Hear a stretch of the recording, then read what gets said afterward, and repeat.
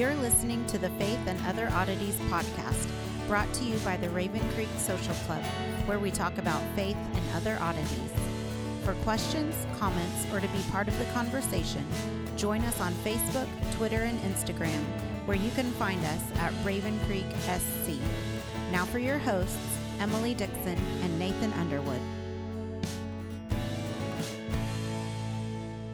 Well, hey everyone, welcome back to Faith and Other Oddities. We're still making our way through, what are we, Samuel? 2 Samuel? Yeah, 2 Samuel. We're going to be here for a while. Oh yeah, well, no doubt. I mean, we took us a long while to get through 1 Samuel. I was looking at my notes when I packed them up. I've got like that many, and it's just, they're continuing to grow. It's about 4 inches for those who aren't seeing things through YouTube.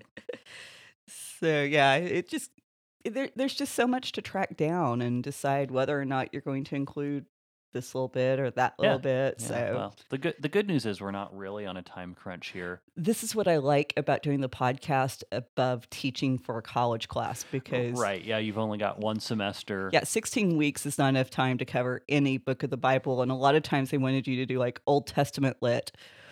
I can't even do Genesis in 16 weeks. You might be able to cover the genres. Pretty like, much. That's basically it. Yeah. And so that is the one nice thing about, well, there's lots of nice things about the podcast over teaching in a classroom. The only thing is you don't get to see who you're talking to. That's the only thing I don't like about podcasting, because it is a lot of fun to just, watch a student or a classroom of people, their eyes light up, and you don't get that payoff. So that being said, y'all the listeners can send us comments and stuff. That's about as close as we're going to get. Yeah, so that being said, send us comments. Let us know what you think, how things are going. So, but into the Bible. Let's the do Bible. that. Yeah. We left at the end of chapter 3. David had just embarrassed Joab. Yeah. For killing Abner.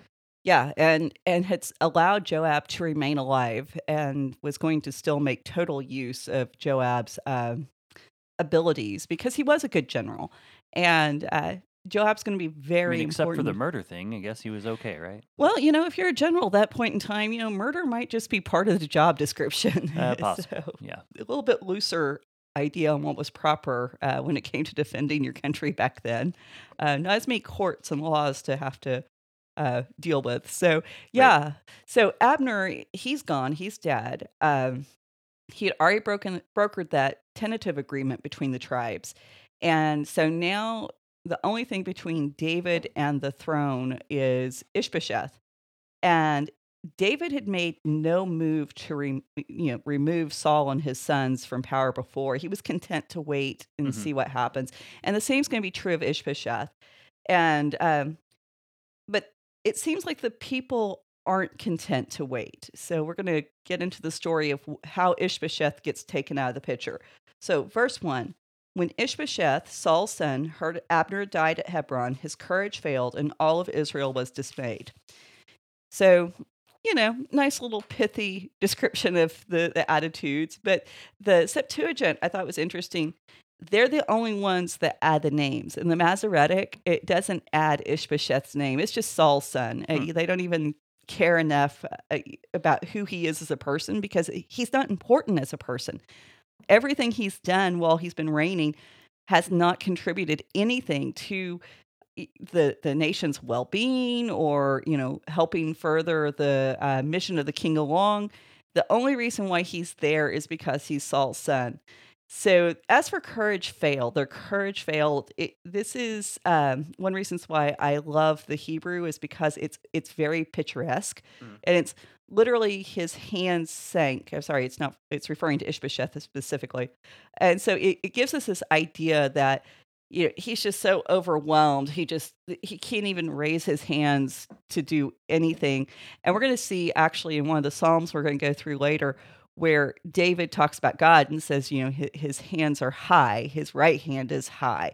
And this idea of having high hands is strength, but when your hands fall, then you're just weak and helpless. And it, kind of gives you the idea that he's losing his grip on power and courage. So when we think about why this was, because Ishbosheth and Abner had not parted on good terms, so they really seemed to part on very hostile terms. you have to wonder why the death of Abner wasn't a comfort to him, because now essentially this threat to his throne had been removed. Mhm. But you kind of get this idea, if it's going to bother him, then maybe he had hoped for reconciliation. Maybe he thought he could still count on Abner's protection. And, he may have even thought that this was David's first strike against him. And he may not have understood that David had nothing to do with it. He just knew his general was dead after going to Hebron. Sure. So it makes sense. Now, all of Israel was dismayed. Sometimes the ESV is kind of a little restrained in the way it presents Right. presents ideas. It's more of they were shocked. They were terrified. Dismayed just sounds like, somebody spilt something on the rug and upset them, but Yeah, the JPS says alarmed. So that's alarmed is a closer. little- Yeah. And, they could believe that at this point it was very plausible that their oppression as a nation was the result of not having a strong leader. And we see that, like when the judges, during the era of the judges, whenever the other nations came in and oppressed Israel, this idea of having a strong leader to rise up and protect them was very much at the heart of the nation's desires. And this is why they had asked for a king, was to get that strong leader for defense. And so the people knew Abner was the strong leader and he was the defender, not Ishbosheth. And so his death on its own would have been terrifying enough, but his death specifically at Hebron would have made it seem like David had been the one who orchestrated this. So we're told in verse 337, the chapter we went through last week, that, all the people appreciated the fact that David had warned. But we need to remember, again, when you're looking at the biblical use of the word all, we're talking about everyone present and everyone who is impacted in that moment. Sure. So to get the news from Hebron back to Ishbosheth, there's no telling how long that took and what details kind of filtered through. I mean, we all know what it's like to get information that's kind of spotty and, this person says that. And so for him to get the full story would have taken some time. And that all in 337 would not have meant that all of Israel appreciated what David did, or that all of Israel felt comforted and approving of David's mourning over Abner's death. It just meant those there. And so now Ishbosheth has to be brought into that truth.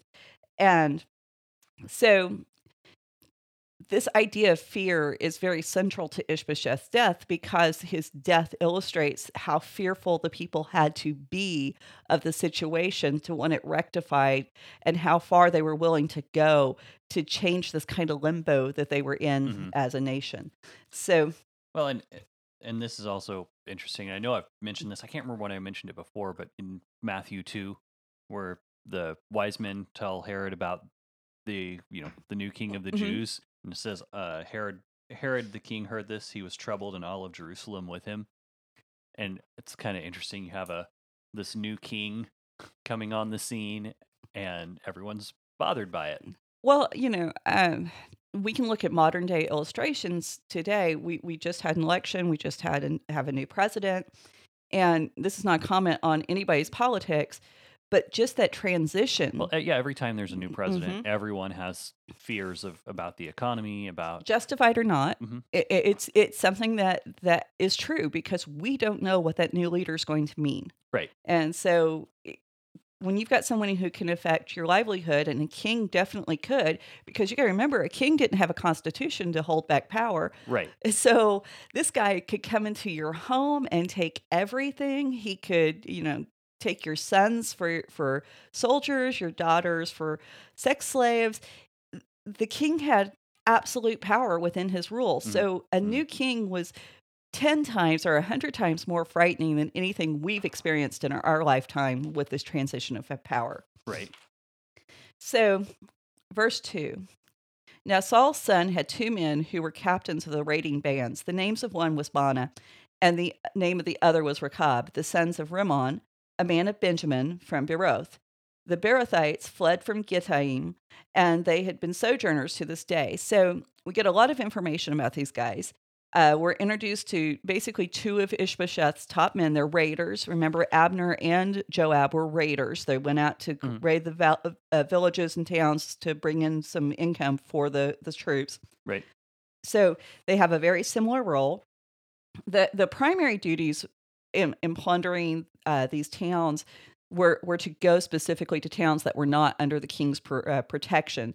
And so these were guys that were entrusted to go far distances, get things of great value, and bring them back to the king. So this is kind of this is a significant position. This isn't something you dole out to the guy you don't trust to take on great amounts of responsibility.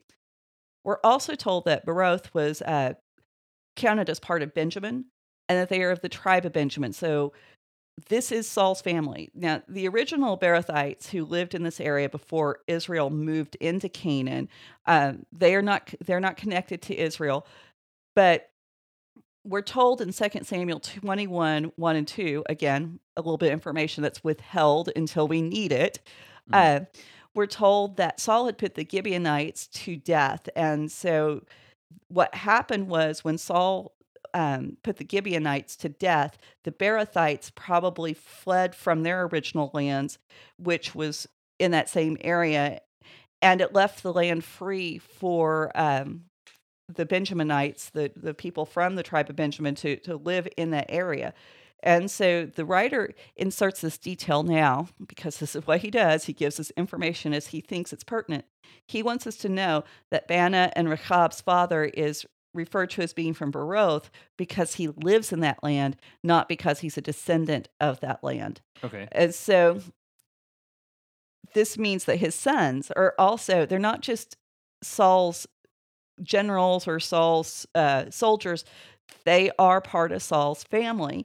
And so we're supposed to understand it's Saul's family that turns on him, not David, and none of the men under David's command. So the writer's been very careful through this whole story. If you go back to that first episode, or not episode, but chapter, where David encounters Saul and he can kill Saul and chooses not to, the writer has made it very clear David does not want to kill anyone from Saul's family, and this is still continuing. Right.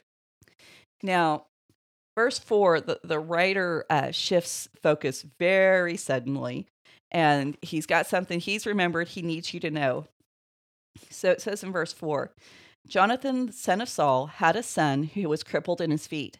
He was 5 years old when the news about Saul and Jonathan came from Jezreel, and his nurse took him up and fled. And as she fled in her haste, he fell and became lame, and his name was Mephibosheth. So really weird that we go from talking about Ishbosheth and all this detailed information about his soldiers. All of a sudden we have this, oh, by the way. Mm-hmm. So what's going on here is we're being reminded Saul has another grandson. There's another descendant, another possible heir to the throne that's there, but we're also being told why he's disqualified. Mm-hmm. He can't be a king because he's lame. Right. And so because he can't be a king, he poses no threat to Ishbosheth or to David. And it also really drives home the fear of David. The idea that the people were so scared of what he might do that they're willing to go to these extreme lengths to protect Saul's family. Now, I think one of the things that really stands out is the names, Ishbosheth and Mephibosheth. So you've got very similar rhyming Dr. Seuss names. Now, if you look for the names in First Chronicles with all of the genealogies, you aren't going to find these two names. You're actually going to find Ishbaal and Meribaal. So we can look at these names and kind of learn a few things. We know that Bosheth means of shame. Mm-hmm. So Ishbosheth is man of shame. Mm-hmm. Mm-hmm. Mephibosheth means destroyer of shame or destroyer of idols. Okay. So if we accept these positive readings of Mephibosheth and Ishbosheth, they really stand on the opposite ends of the spectrum. So okay, you've got this man of shame, and then you've got the guy who destroys shame.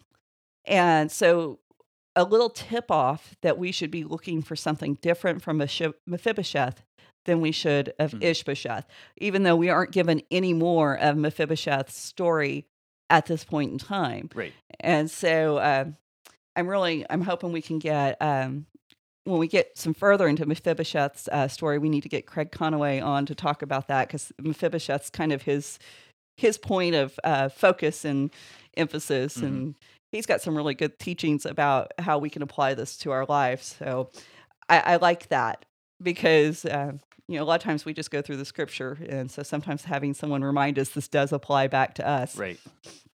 So Rechab and Banag, they go into Ishbosheth's house. This is verse 5, and I'm not reading, I'm just kind of summarizing. And Ishbosheth, he's taking a nap during the day. And when they go into the house, this is verse 6, they pretend to be there to take wheat. And as Ishbosheth's captains or generals or soldiers, they would have received provisions from a royal storehouse. And their presence would have been completely normal. It wouldn't have been out of place for them to be going and saying, we went out and we raided the village, and this is our pay. This is what's due us, so we need to go get it. So verse 7, when they came into the house, as he lay in his room, in his bedroom, they struck him and put him to death and beheaded him. So little change of events there. And he took his head and went back by the way of Arabah all night. So they immediately go from being just grabbing the grain to let's kill a guy in his bed and let's take his head. So we'll go ahead and continue with the story, and then we'll come back and talk about some of the details. So they go back, they ride all night, and they get to David's, and they give David his head. And they said, here's the head of Ishbosheth, the son of Saul, your enemy, who sought your life. The Lord has avenged my Lord, the king, this day on Saul and his offspring. So if you've been reading the whole story from, at least from 2 Samuel 1, this isn't going to end well. Right. I mean, you already have a clue as to what's going on. And so David answered, as the Lord lives, who has redeemed my life out of the hand of every adversary? When one told me, behold, Saul is dead, and thought he was bringing good news. How much more then, when wicked men have killed a righteous man in his own house, on his bed, shall I not require his blood at your hand and destroy you from the earth? So David immediately rejects the premise. They didn't help. God is the one who's delivered him from every adversary. Right. And I love the idea. I've been actually reading and looking at a lot of rejecting the premise of an argument. And, a lot of times if you just reject the premise of somebody's argument, you're halfway out of it and it's halfway done. Yeah. So, well, the problem is people don't really argue anymore. They argue, but they don't argue for... People no longer really argue for the truth. They argue because they want to feel like they're right. They want to hear their words coming out of your mouth. Yeah. They don't. Yeah, exactly. They don't want the truth. They don't want anyone else's opinion. Yeah, they want agreement, and as we've mentioned many times, agreement often stops the conversation. Mm-hmm. And yeah, so we're having those differing ideas, and to talk through them, you can actually find what the right idea or the right course of action is, because wisdom is found in a multitude of counselors. I think I read that in a book somewhere. So yeah, but this story, I mean, obviously we're reminded of the Amalekite who comes with news of Saul's death. The Amalekite that either lied or he actually did kill Saul. Right. And, the Amalekite at least killed Saul on the battlefield, and then he brought proof of Saul's death with the head, with the crown and the armlet. And David has seen what Baanah and Rechab did as worse. They went into Ishbosheth's house, and he's in bed sleeping, and so the fact that they would desecrate his body to bring proof. Mm-hmm. David is appalled, and he even refers to Ishbosheth as a Zedek, which is righteous. He's a righteous man. He's a good man. You don't mess with this guy. This is a title that's applied to Noah. It's a title that was used to describe men worth saving Sodom over. Right. Were there that many Zedeks in the city?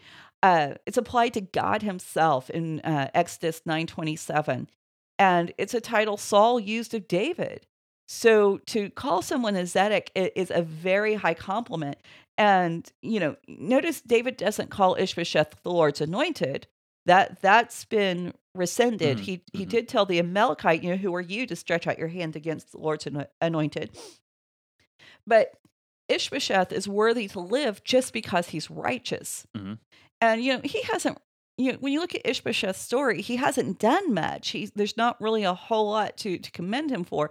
I read one commentary and I couldn't find it, but it's like Ishbosheth is remembered for 3 things: being made king, ruling in Israel, and dying to go to his fathers. It's like these are the only 3 things we know about this guy. And so we also have the shared theme with Joab's murder of Abner, striking down a man through deception and trickery. It's not honorable. And, I almost get the sense from what David says, if this had been an honest challenge, that he would have been fine. But the fact that it is so underhanded, this is what bugs him. So verse 12. And David commanded his young men, and they killed him and cut off their hands and feet and hung them beside the pool of Hebron. And they took the head of Ishbosheth and buried it in the tomb of Abner at Hebron. So, fully excusable crime, executable crime under the Torah. We have 2 witnesses. The 2 guys testified that they did it. Yeah. They told on themselves. Exactly. Whereas with the Amalekite, we had that issue that we had to work through, whether or not his confession was sufficient to condemn him to death. Now, what isn't supported by the Torah is the mutilation of the body. And if we read this passage in isolation and with our preconceived notions, it's a really confusing passage because David's a hero. He's a man after God's own heart, and he is the anointed one. And all of these very true statements about David in our minds often translate into David was perfect.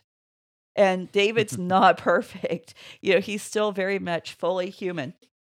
And he's a product of his culture. Now, he's one who's making radical changes within his kingdom and culture, and he's taking great steps to bring the kingdom into alignment with what God wants, and he has some prophetic moments where he gets great insight, but he's still just a human who's fighting to overcome the environment that shaped him. And we shouldn't forget that it wasn't that long ago that when he faced Nabal, one of the things we had to question about David was how much had he been influenced by his time in Saul's house? And this is Saul's relatives who have done this to Ishbosheth. So if we zoom out any further, we have to remember that the men he ruled were products of their culture. And these men are men that Nabal, they described them as Nabal described them as terrorists. Right. So, I mean, these are not, your proper church guy in his nice little suit and his, I had too many helpings of peach cobbler at the potluck guy. This is a warrior. And, Israel's become every bit as violent as the nations that surrounded them and oppressed them. This is why God wanted them to drive the Canaanites out. Because if you remember, you got to go all the way back to Judges 1. It was when Israel stopped driving them out and killing the people they were supposed to kill, and they started taking them as prisoners, that all of a sudden they start doing the things that the Canaanites had been doing to their prisoners. What the king there was Adonai-Bezek, and they cut off his thumbs and his big toes. And, this king's view was basically, well, I've done it to a lot of other kings, so I guess it's my turn. And it was so normal. He didn't even have he wasn't even upset enough about it to be distraught over his own faith. It was just something that happened. And now Israel is beheading kings. So we have to have some kind of return to who Israel is supposed to be as a nation, because Saul had fostered and embodied brutality in his reign. I mean, he ruled through violence and intimidation. And so, he was very much the king like all other kings. He was that guy. And during the years of his reign, this was something he would have fostered within the nation of Israel. So even if the nation hadn't picked it up from the other nations that were surrounding them, now Saul has made it a part of their culture. So David's having to overcome that. And we need to remember, David lived in Saul's house. Yep. So David still has to get rid of these mindsets himself. And when we remember that, again, we keep going back, and this is why it's so important to read all the stuff in context and to go through, because you see how this builds. It's not just something that happened because somebody flipped a switch. We're talking decades of conditioning.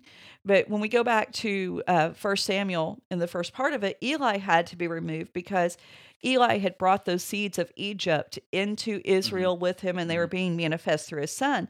And so removing corrupt leadership, even Israel's corrupt leadership, is a brutal and bloody process. And, that's got some major implications when we want to talk about fast forwarding to Jesus and Jesus becoming king over the world and manifest through his life, death, and resurrection. That was a bloody, brutal process. The difference was, instead of it being taken out on the troops, he took it on himself. Right. And so, when we look at David's reign, we can see these parallels, and we never want to overreach. But at the same time, David is set up as one of the examples of what we should be looking for when we're looking for that returning Messiah. And this makes it so much more easy to understand why the Jews missed Jesus as the Messiah when he arrived, because he didn't look like David. Right. And so we have to use some care and some discernment as we go through here and trying to figure out how far we take these examples. But I do think that the idea that corrupt leadership, it gets entrenched. And it absolutely does. People love corrupt leadership, whether or not they want to say so. As long as corrupt leadership isn't impacting them personally, they adore it. And we can look at this throughout history, and I won't go into a history lesson, but because corrupt leadership, whether we like it or not, it's highly effective. It gets the job done because it doesn't care about the rules. Yeah, I mean, and it's not just like political leadership, it's also cultural leadership. I mean, you look at Hollywood, and again, we can, I know there's a lot of conspiracy theories going on there, but there is that glamour lifestyle associated with it that often tends to be immoral. And so that's, that's something that maybe we need to do a Patreon special on that. Maybe we should, but but I'm just saying, we see that where it's not, it's like I'm just going to do whatever I want, and you're right. I mean, I hadn't considered it as in we adore corrupt leadership, but it makes sense whenever you slow down and think about it. Occasionally my brain kicks over at these little things that I pop out, and it's like, is that right? And then I have to stop and look and process through and figure out if I'm even right in my own thoughts. Sure. But, the big point and the big takeaway is David's trying to establish a kingdom that's operating in direct defiance to the morals and ethics of his day. And that's hard. I mean, anytime somebody tries to change the very fabric of society, which is what you do when you're changing morals and ethics, that's a painful process for a lot of people. And when I say that, we really need to consider the depth of what David's doing. This is a king who can grieve over the death of an enemy. He's done it twice now. He's done it actually with the death of Ishbosheth. We're now up to the third time. This is a kingdom where a woman could counsel and guide God's anointed, with Abigail coming out and talking to David and going, "Hey, you need to cool it before you make a mistake." Can you imagine Saul receiving the words of a woman saying, "Dude, you need to calm down"? I mean, he probably would have just stabbed her too.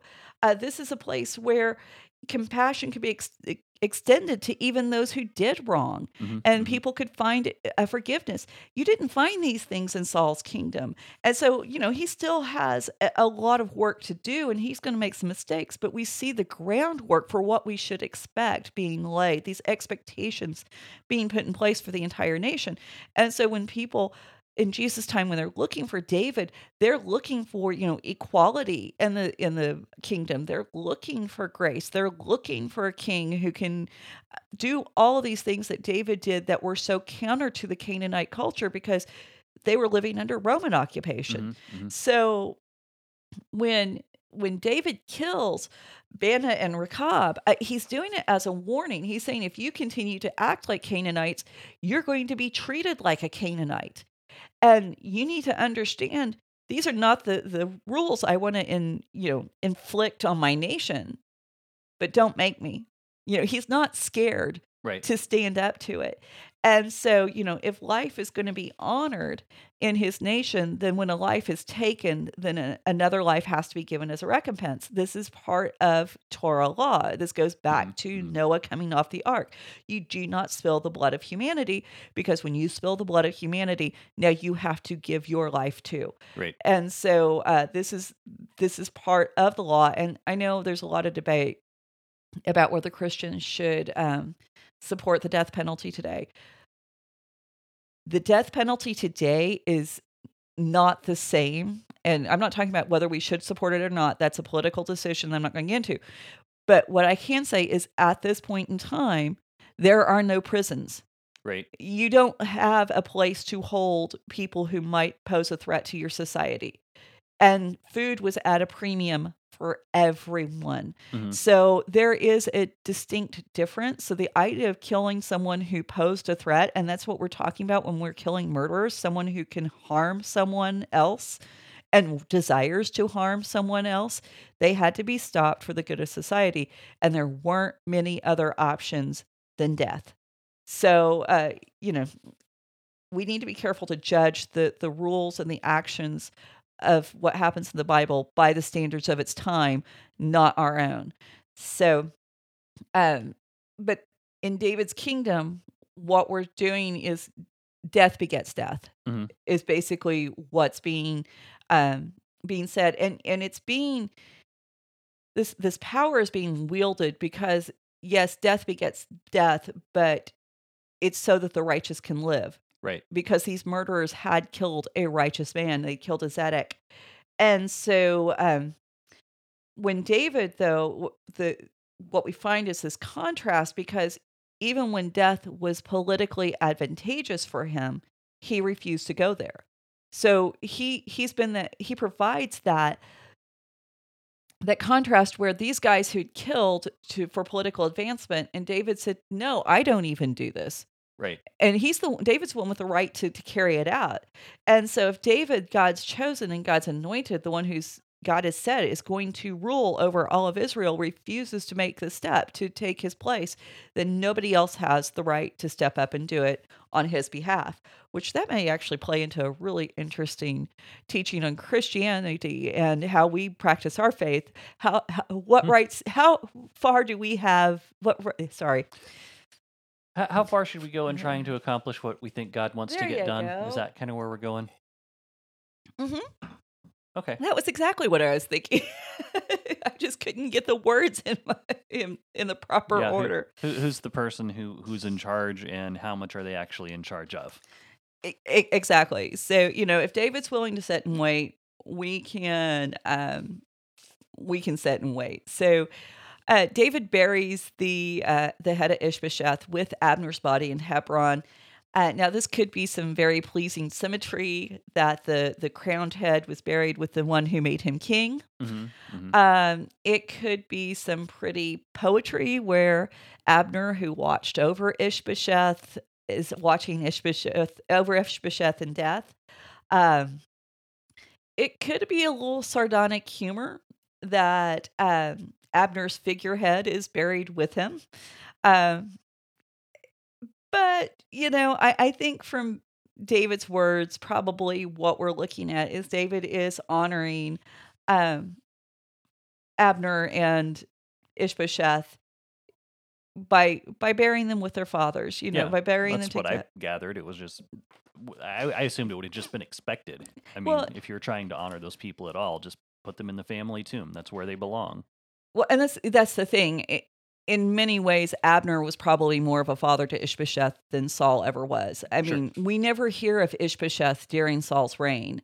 And whenever he does emerge, his name is so connected with Abner's that the two are almost inseparable. And this leads us to the point where now everybody from Saul's house who could have posed a threat to David's reign or stood between David and the throne, they're all gone. And the writer presents this as Ishbosheth died, and then all of the events recorded in the rest of chapter 4 and 5, I mean, they just happen with consecutive momentum and they just keep rolling forward. Mm-hmm. However, there's an issue as there's a 5.5-year period where Ishbosheth isn't reigning and David is still king in Hebron, and he's not king over Israel. So there's some debate on how the timeline plays out, because David ruled 7.5 years in Hebron, Ishbosheth ruled 2 years in the rest of Israel, and so there's 5.5 years. We don't know if Ishbosheth died, if it took At the beginning of that 7, at the end of the 7, exactly. where, yeah. Exactly. And so, your two options is that, the Israelites said, hey, we already had a deal in place. David was going to be king over all of us, even if Ishbosheth had lived. So let's just make the move. Or there could have been some time where they went, hey, David's out to kill anyone who belongs to the house of Saul, and we're tribal members in Benjamin. We need to wait and really weigh his options. So there could have been some time where Ishbosheth's subjects needed to learn how to trust David, because it would have been very normal for a king to go in and kill everyone who had been loyal to this other king. So if we read it as David is the logical next choice, and then it becomes just a done deal that he becomes king.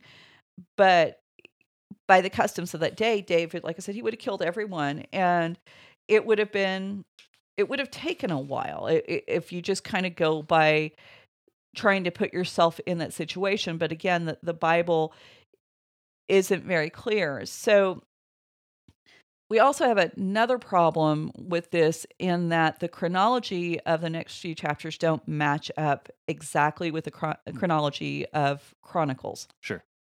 Because Chronicles overlaps a lot with the book of Samuel, and this is where it's getting fun to do research, because I've got like 20 books, because I've got my commentaries on Samuel, my commentaries on Chronicles, my commentaries on Saul, because now we're starting to see all of these books overlap and how they're going to interplay, and I want to bring that in as much as possible, because I think this is going to help some people with objections that they have to contradictions in the Bible, and to see where the Bible might say one thing in one book and another in Samuel, one in Samuel, one in Chronicles, and how they actually work together. So our basic outline is we have David anointed in both books. So good so far. David conquers Jerusalem, so still going great. But in 1 Samuel, then we move to Hiram of Tyre. He's going to build David a house. Okay. But in Chronicles, we have this list about David's mighty men and the names of who they are and where they're from, which is really interesting. So we'll talk about that, because we don't have that in Samuel. Then we also have, after the mighty men in Chronicles, the ark is brought from Kiriath Jearim to Jerusalem. Mm-hmm. But at this point, it's moved. But the problem is, this is when Uzzah dies in Chronicles. Okay. Meanwhile, in 1 Samuel, David is just having more kids. Okay. And then we have David's defeat of the Philistines. And when Uzzah dies in Chronicles, then we have David having more kids, and then the Philistines. And then finally the ark makes it to Chronicles. But David in 1 Samuel it's the story of the ark is all one narrative. You don't get that break between Uzzah dying and the final successful leg of the journey to get the ark into Jerusalem. Okay. And so Samuel makes it more of a point to give you this kind of sweeping saga where David rises to power and everything he's doing is going well before he introduces this failure in moving the ark. And the writer of First Chronicles kind of gives you this interwoven picture of how all of these things are happening simultaneously in David's life. And in some ways, I actually find if we're looking for historical accuracy as what was going on, I would think that the writer of Chronicles was actually probably being more true to the actual timeline. Because, I mean, how many of us in our lives have one thing happening? Right. Usually there's this interplay between 20 different things. Well, and it's like Maxie Birch in one of his lectures was talking about, when we study history, we get the luxury of being able to study one thing in history. Mm-hmm. And where, again, the people live life like we do. They have, everything's going on. They're fighting wars. They're having kids. They're doing political things. They're, it's just everything. Trying to be involved in church. Yeah.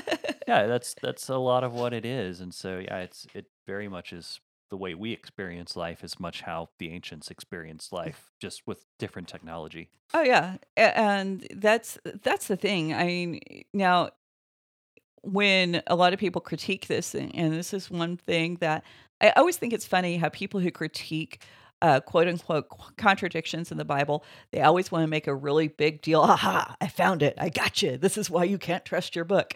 Yeah.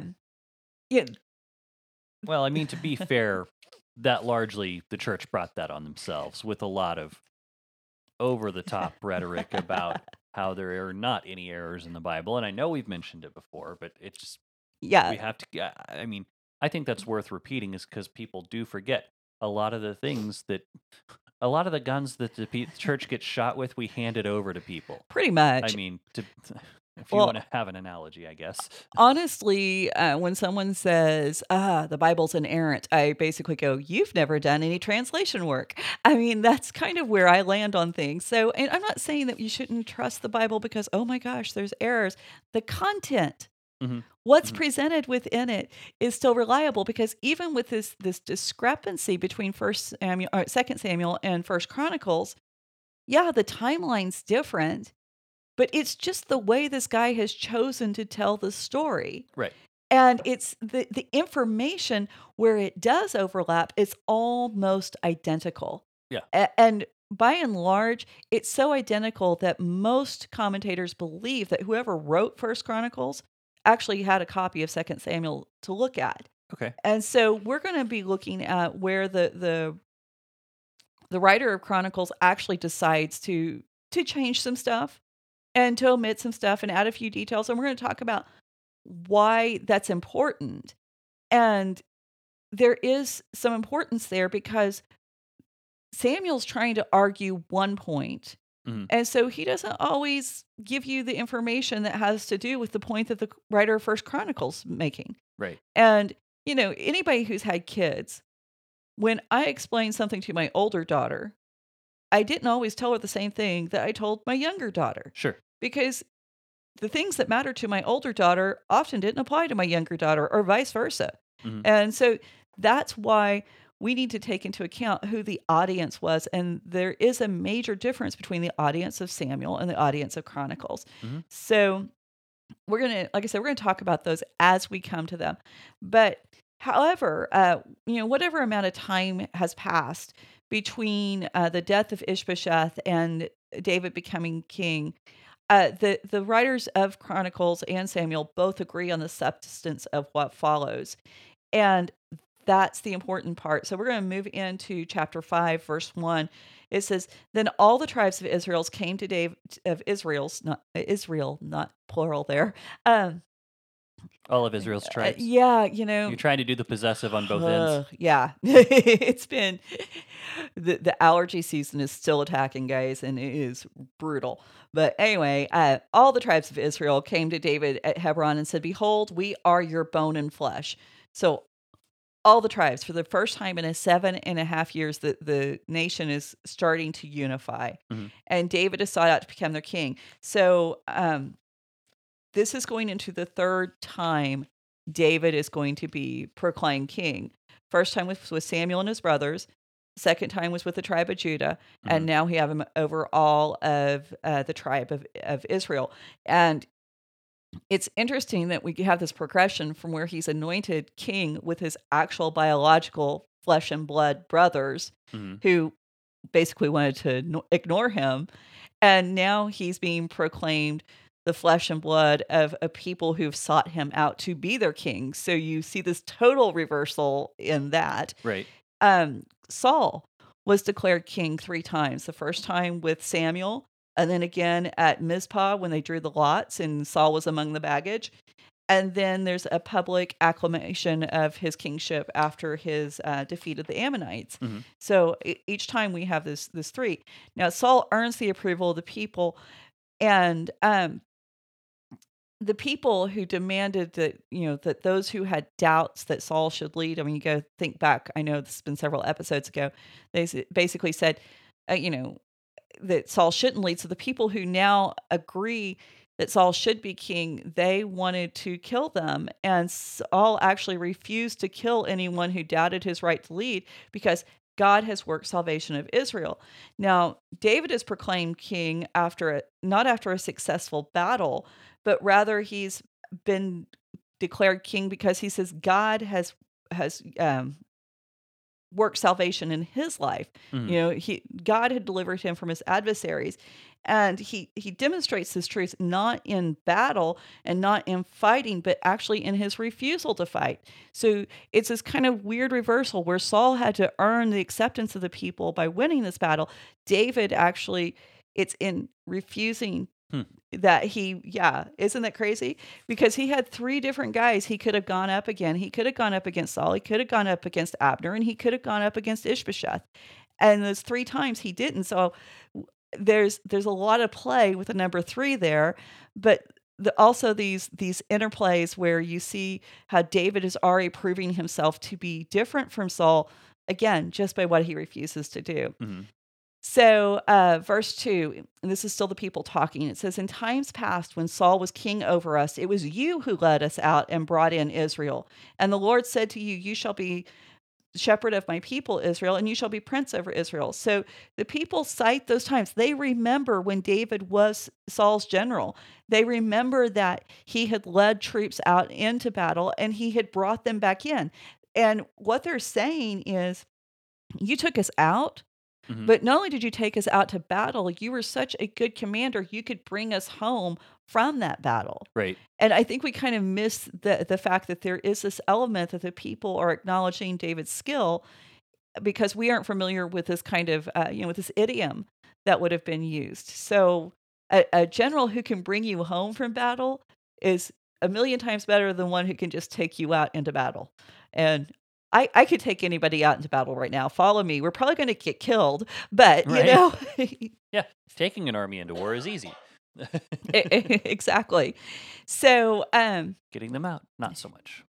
yeah, and to the fact that the people remember this and this is why they think it's good, is really interesting. But they also cite a prophecy, and we haven't heard this prophecy. We're so used to thinking of David as the shepherd king, as the one who, with all that shepherdry imagery. Shepherd imagery? Yeah, whatever.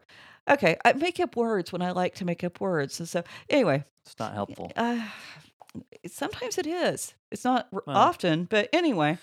Not in this moment. So, but we do. We think of David as being that shepherd, and we think, Psalms 23, all of that comes to mind. But I didn't even realize we have never heard David referred to as a shepherd until we get to this verse. And now all of a sudden the people are saying, hey, God said you're going to be our shepherd. Hmm. So they're citing a prophecy that has not been recorded. So this means the talk around Israel and the things that are being said about David, we don't even have all of it. Interesting. Imagine that. Yeah. Yeah. So, verse 3. So all the elders of Israel came to the king at Hebron, and King David made a covenant with them at Hebron before the Lord, and they anointed David king over all Israel. Yeah. Well, one more point real quick okay. on the hearing about stuff that's not been recorded. It's like, are the people who are critical about the stuff, have they never lost a slip of paper? I mean, it's not like it's, every piece of paper is always well preserved and accessible and cataloged. Well, I often think too. Or a whole book. I've lost whole books. Oh yeah, I mean Very frustrating. that. Yeah, and when you tear the entire place apart, I know I had a copy of. And the flip side's true too, because there's this really weird ideology that's out there that just it cracks me up, where anything that's old and written down must be true. Right. Like every person who lived in 2000 or 2000 years ago was somehow inherently trustworthy. Right. I don't even understand that mindset. And I would often talk to my students when I was teaching, and I'm like, if somebody went forward in time, 3 or 4,000 years, and they look back and they started unearthing documents that we had from this time period, and would some of the internet sources be considered, oh, look at their history, look at how crazy they were, look at what they believed. Yeah. Or ancient tabloids. Yeah. I mean, it doesn't work. So, basically anything that's true of us as a race today is true of people back then. Yeah. And so you've got to, use some common sense. But, yeah, so basically they get together and they back to our Bible stuff. They make this covenant, and we're not told what's in the covenant. We just have some speculation. But one of the things that the sages believed was in this covenant was David agreeing, hey, you're not going to kill us. Right. Which makes a lot of sense in the context of that time. It's helpful to, not kill people you're in covenant with. Yeah. So at the very least, it was implied. I don't think we can get around the idea that they probably did need some reassurance. So verse 4, David was 30 years old when he began to reign, and he reigned for 40 years. So now we know David dies when he's 70. So we got a nice little timeline there. And this is the typical formulaic pronouncement concerning the reign of kings. We're going to see this over and over again as we go forward. It also tells us that 10 to 12 years have passed since David was first anointed. Because, we talked about when Samuel goes to David, and why isn't he out fighting with his brothers? And he was probably too young to be part of the army. And so this is probably the reason why he was there. So if he's 30 at this point in time and he was too young, he's 18 to 20 years old probably. And so 10 to 12 years. I mean, most of us can't wait 5 minutes for God to answer a prayer before we start taking matters into our own hand. And yet here David has been willing to wait, and he's gone out of his way to wait. And he's punished people who started getting ahead of him and trying to reclaim the throne for him. So, anyhow, so the next verse 5, it offers some math even I know doesn't work. So, we can offer some possible solutions. So let's just read what it has to say, and then we'll talk about it. At Hebron, he reigned over Judah 7 years and 6 months. And at Jerusalem, he reigned over all of Israel and Judah 33 years. So literally, verse 5 tells us David reigns 40 and a half years, not 40 years. So we have two explanations. One, that David was not empowered during the 6 months that Absalom, his son, rebels against him. We're going to get there, but there's 6 months that Absalom has, quote unquote, the throne. So the 40 and a half would be the overarching time, but there were 6 months in there that he was out of power, so that's not included. The second is that he reigned 32 and a half years in in Jerusalem, but it's rounded up to 33 out of respect for the greatness of Israel. Yeah. And so, in all probability, it probably just is the Hebrew tradition of going with the closest round number.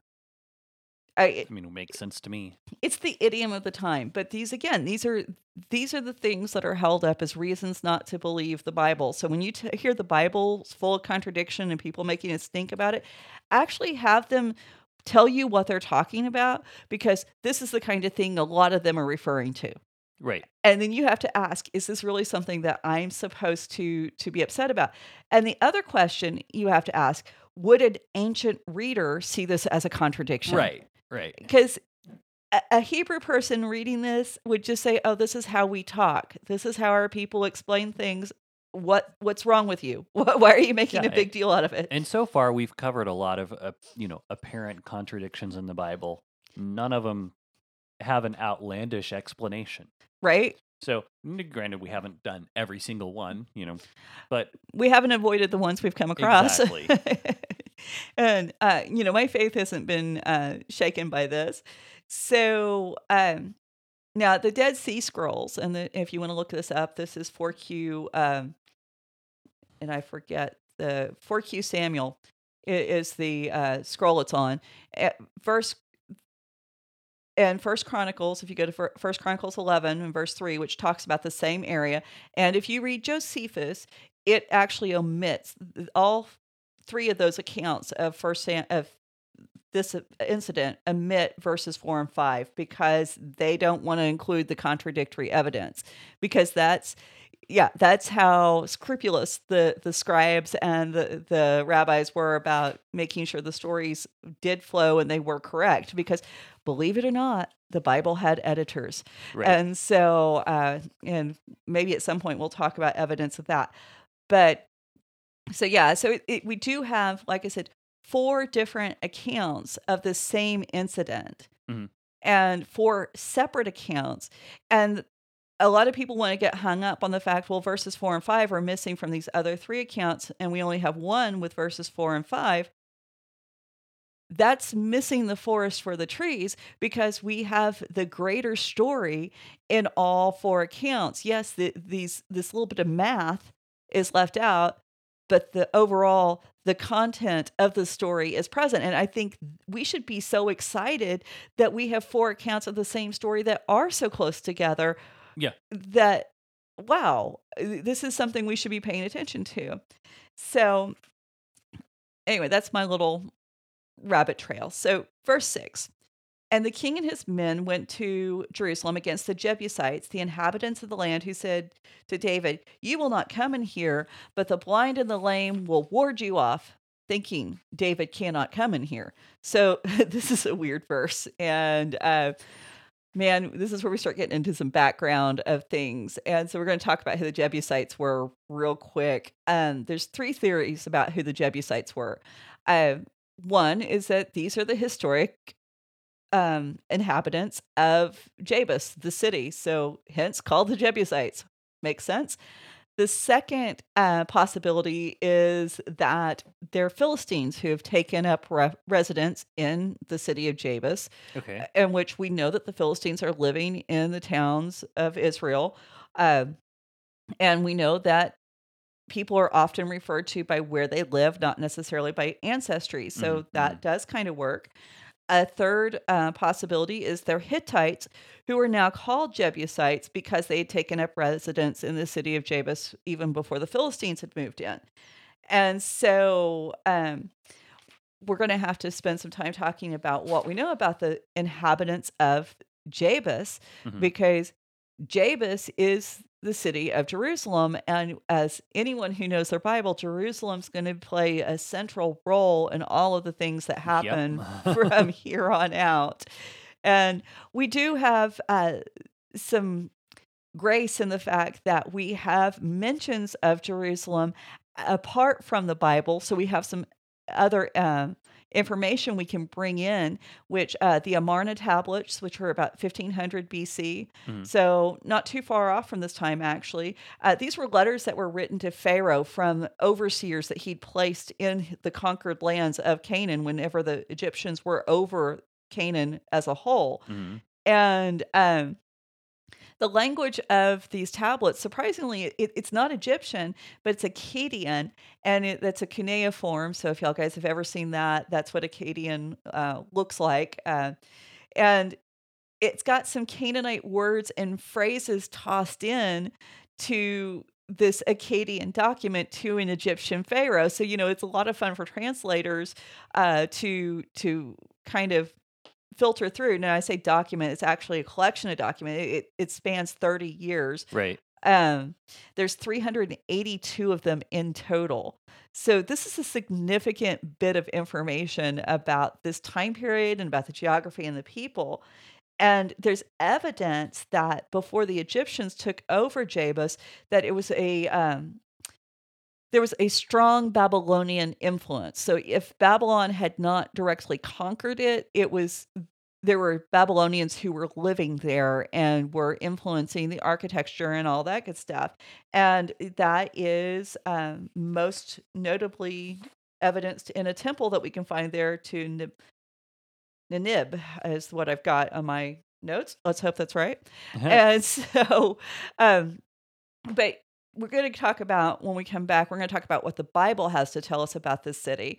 Okay. And because it really is, it's a fascinating city, because not only does it play a crucial role within the Bible, it is a crucial city for so many religions. And which is kind of odd that so many religions have said, this is our city and this is the center of what we believe. And Christianity and Judaism is no different. So we'll leave it with that little bit of a cliffhanger and why David needed to conquer this particular place. Okay. Well, that sounds good. Well, I hope everyone out there is enjoying the conversation. If you are, let us know. Raven Creek SC on all the social media. Microphone attacked. Yeah. RavenCreekSC.com will get you to this show and hopefully some show notes in the future. I'm getting there, guys. We're working on solutions. I promise. So, but yeah, be part of the conversation. Hit us up. And between now and then, I guess we will see you on the internet. Thanks. Bye. Bye. You've been listening to the Faith and Other Oddities podcast, a Raven Creek Social Club production. Don't forget to follow us on Facebook, Twitter, and Instagram. If you like what you've heard, please write us a review on iTunes or consider supporting us on patreon.com/RavenCreekSC. As always, thank you for listening, and don't forget to join us next week.